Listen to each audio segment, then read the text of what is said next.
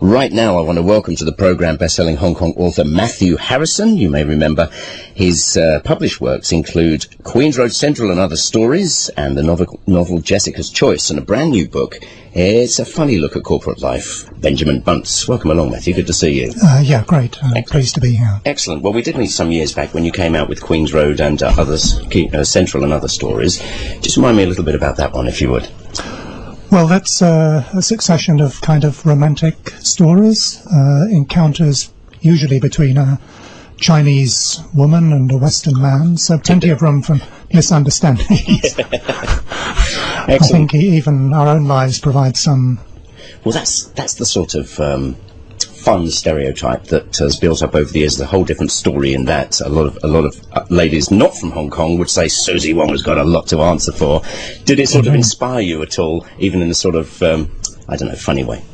Oh, sure, yes. I mean, I think Susie Wong's a great book, actually. I read it, seriously, cover to cover. I thought it was fun. Oh, yeah. Yeah. Tell me a bit about this one, Benjamin Bunce. Who's this fellow? Well, Benjamin's a 40-something Hong Kong bachelor. He's immersed in his PR work in the Prospect group of companies, which is in financial services, and he wants nothing more than a quiet life. But his manic boss, Lawrence, pushes him out on a number of kind of wild schemes which lead him off to all sorts of places. And a succession of large ladies challenges... Large ones. Okay. I should say Benjamin is a little bit on the short side and a little bit plump. Right. Does that mean they're normal ladies, or does he have a bit of a thing for larger women? Well, I think larger women have a bit of a thing for him. Oh, it's the mothering thing, isn't it? That's right, yes. Okay, tell me what happens. Where do we start? Well, it starts, Benjamin's enjoying editing speeches and writing things for his boss, and then suddenly we find that there are olives in the PR department pantry. And that, given this is a Chinese company, is a disturbing sign.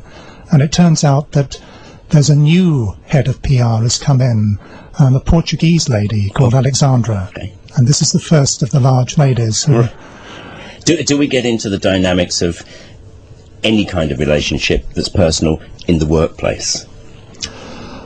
Well, I think Benjamin manages, not giving away too much of the story in advance, but Benjamin is determined to maintain his kind of bachelor integrity. But he does, in Macau, fall for a very sweet, not large, petite girl with blonde hair, who's very sweet and seems to get on with him very well. Yeah. And it's really up to his assistant, Candy, to remind him or point out to him that actually this girl is actually a prostitute. Yeah. And he's quite a naive chap, I should imagine. He's very naive, I'm afraid. Yes. That's an interesting real-life comparison as well, because, Hong Kong has a special magic all of its own, as does Macau. And there are certain things you learn. So is this guy fairly new here, or is he just a nice boy? Well, one has to suspend disbelief. Obviously, this is stretching reality a little bit. But, no, he's managed to keep himself to himself. He's been in Hong Kong for quite a few years. Yeah. So he knows his way around his little world, but he tries to keep it as small as possible. What does that tell us about him? Just an introvert? Yes, he's introverted, but then he's on the PR side, so he's good with words and can talk, but within certain limits. Yeah. He's good within his own, realm of safety or whatever. His comfort zone, that's right. So what are the questions that really you're asking here, or statements you're making as an author here?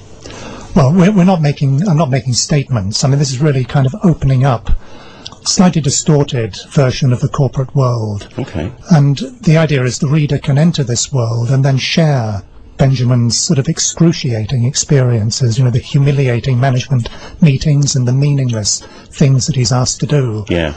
Which maybe will chime with some readers in their own life. Yeah, give me a clue of the kind of things, because everybody likes to poke fun at sort of, it's The Office, of course.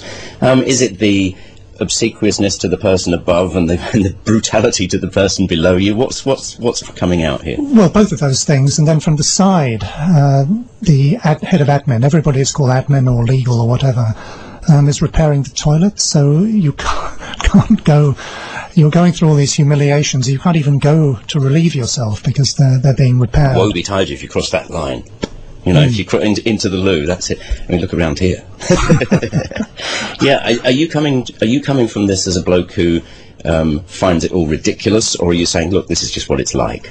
Oh, it's just what it's like. I mean, I'm a manager in my own way, in my sort of day job, and I mean, I do some of the things and put my people through some of the things, unfortunately, that Benjamin experiences. It's just human nature. And you do it because the rule book says so, or because you think it should Sometimes the rule book says so, sometimes it's just something I really didn't see. Yeah. You know, we're all fallible, actually, when we stand and look at ourselves. The worst thing in corporate life, one of the worst things, must be when you're told to do something, to give directions, you don't agree with it in the slightest, but you have no choice. Do we explore that discussion you probably have with yourself sometimes? Oh, sure, yes. And, you know, Benjamin, one of the things that happens is that admin has to restructure his department in order to fit this new lady in. Which so means she is quite large, isn't it? Yes. Yes. Okay. Which means that he has to go out and be seated next to his staff. And, you know, none of them like this very much, but he has to try and sell the corporate message to his assistant, who doesn't accept it, actually. But she has to. Well, no, she thinks we should fight it. Okay. There's always one. There's always one. Now, you mentioned that I'll read the back of your book, 40-something bachelor Benjamin Bunce has found his niche as a PR manager of Hong Kong's Prospect Group. PR significant, or is it just something that you thought would be a nice thing to throw in? He's not a banker. That would be the norm. Well, the thing with the PR position is you get quite close to the senior management and you get a viewpoint on the major projects and activities of the company in order to kind of communicate them outside. So it's a good place to be without actually being in the top level of management. Do we explore corporate speak? Yes, I think you're on message. And what you mean is, I understand what you're saying. It makes sense. It hits the mark. Do we explore the language? Yes. I mean, there's one of Benjamin's adversaries is Little Legal from... Little Legal, who's... really in perpetual conflict with some of the other departments about how to word documents and so on. So, yeah, we do explore corporate legalese. Very often people moan that the bean counters, if you like, rule the show. Now, what's it like in this office? Well, finance is a lady, actually, quite an attractive young lady, and she's one of Lawrence, the CEO. So with the sirens on the rocks, you know. Yeah. That's right, yes. And she's actually one of his cast-off former girlfriends. Oops. And he put her in finance because in many Hong Kong companies the finance function is not a very autonomous function because only one person approves every expense. One signature. That's right. Yeah. And that's not the finance person's signature. Yeah, absolutely. So where does that take him? In a whole different area? Is there a subplot there?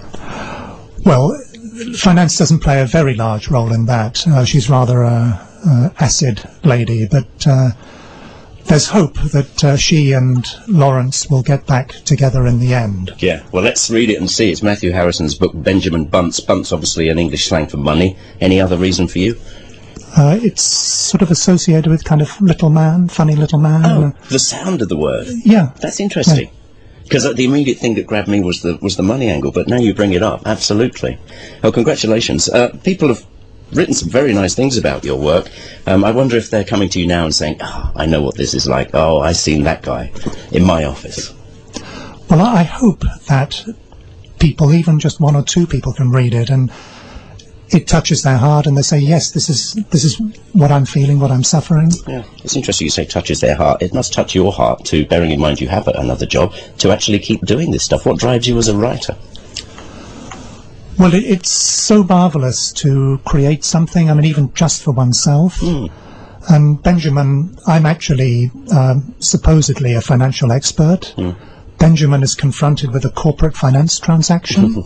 This Alexandra wants them to buy a Spanish bank. And Benjamin has it explained to him, but in the end, he feels he just can't understand it. And this is a great relief to me, because if I were confronted with a corporate finance transaction, I would have to get to grips with it. I certainly couldn't say I couldn't understand it. This is your way of processing something like that. That's great. Sure, it's another world. Where can we find you online, Matthew? What's your website and stuff? I've got a website, but the best is you go to a bookshop. And, good old-fashioned book. Actually, have you thought of e-publishing and stuff, Kindle and such? Yes, that's in progress, so a little bit later. Well, check out the book, Benjamin Bunce, by Matthew Harrison. Thank you so much for your time, and best of luck.